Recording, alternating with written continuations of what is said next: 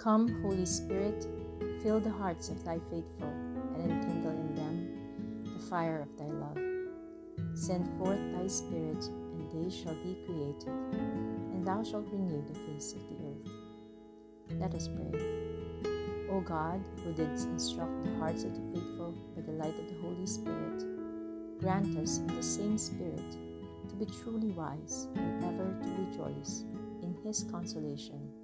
Through Christ our Lord. Amen.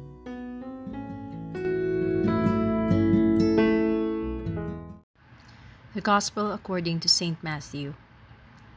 This is how the birth of Jesus Christ came about.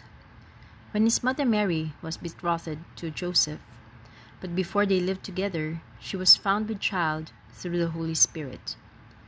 Joseph, her husband, since he was a righteous man, yet unwilling to expose her to shame, decided to divorce her quietly. Such was his intention, when behold, the angel of the Lord appeared to him in a dream and said, Joseph, son of David, do not be afraid to take Mary your wife into your home, for it is through the Holy Spirit that this child has been conceived in her. She will bear a son, and you are to name him Jesus, because he will save his people from their sins. All this took place to fulfill what the Lord has said through the prophet. Behold, the virgin shall be with child and bear a son, and they shall name him Emmanuel, which means God is with us. The Gospel of the Lord.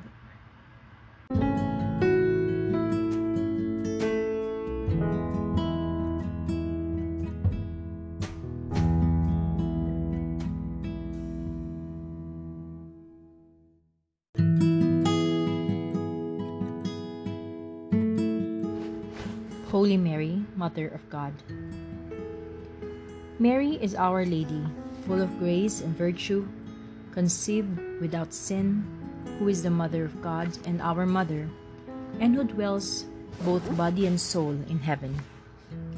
Sacred Scripture refers to her as the most exalted of all creatures, the Blessed One, the most praised among women, full of grace.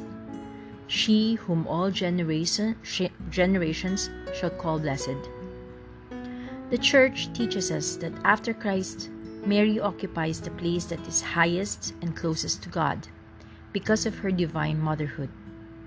She, after her Son, by the grace of God, was exalted over all angels and men. Through you, O Virgin Mary, have been fulfilled all the oracles of the prophets who announced Christ.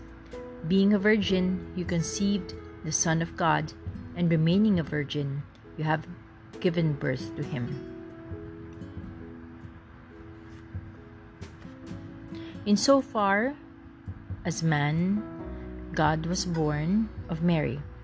I am exceedingly astounded, says St. Cyril, that there could be anyone who has any doubt as to whether the Blessed Virgin should be called the Mother of God. If our Lord Jesus Christ is God, why should the Blessed Virgin, who gave him birth, not be called the Mother of God? That is the faith that our Lord's disciples transmitted to us, even though they did not use this exact expression. And that too is what the Holy Fathers have taught us. Thus, it was defined by the Council of Ephesus. All the feasts of Our Lady are great events, because they are opportunities the Church gives us to show with deeds that we love Mary. But if I had to choose one from among the feasts, it will be the feast of the Divine Motherhood of the Blessed Virgin.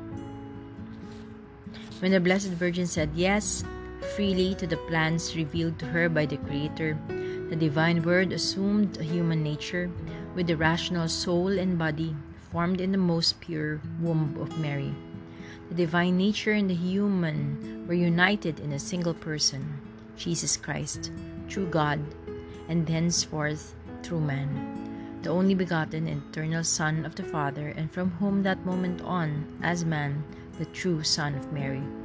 This is why Our Lady is the Mother of the Incarnate Word, the second person of the Blessed Trinity, who has united our human natures so to himself forever, without any confusion of the two natures. The greatest praise we can give to the Blessed Virgin is to address her loud and clear by the name that expresses her highest dignity, Mother of God. Our Lady will be pleased to hear us on this, her feast day, repeating many times, Holy Mary, Mother of God, pray for us. She is our mother too. Looking back, we see her intervention behind every problem, driving us forward and with the definitive push, making us begin anew. Whenever I get down to thinking about the numerous graces I have received from Mary, I feel like one of those Marian shrines on the walls, of which, covered with offerings, there is inscribed only, through grace received from Mary. In this way, it seems that I am written all over, through grace received from Mary. Every good thought, every good act of will, every movement of my heart, through grace received from Mary. We can ask ourselves on this feast of Our Lady if we have known how to resort to her like St. John, if we have often said to her, Monstra te esse matrem, show that you are our mother, proving through our deeds that we want to be good sons to her. Filial devotion to Mary is thus an integral part of the Christian devotion. We are always ready to run instinctively to her who consoles us in our distress, enlivens our faith, strengthens our hope, gets rid of our fears, and invigorates our timidity. It is easy to approach God through Mary. The whole people of God, doubtlessly inspired by the Holy Spirit, have always had this divine certainty. Christians have always seen Mary as a shortcut, a path which shortens the journey to reach God. O God, you have made Mary's virginity fruitful and so held out to mankind the reward of eternal salvation. Through her, you gave us her Son to be the source of our life. Grant that we may experience the power of her prayer for us. We repeat her name with ever more fervor whenever difficulties arise. And she, who is forever at the service of her Son, when she hears her name on our lips, will come quickly to our rescue. She will not leave us in error or in disunion. Today, when we are looking at one of her pictures, we can say to her, at least in our hearts without the use of words, my mother, and feel that she's protecting us and encouraging us to begin this devotion, given with the confidence of one who knows he is well looked after and is being given help from heaven.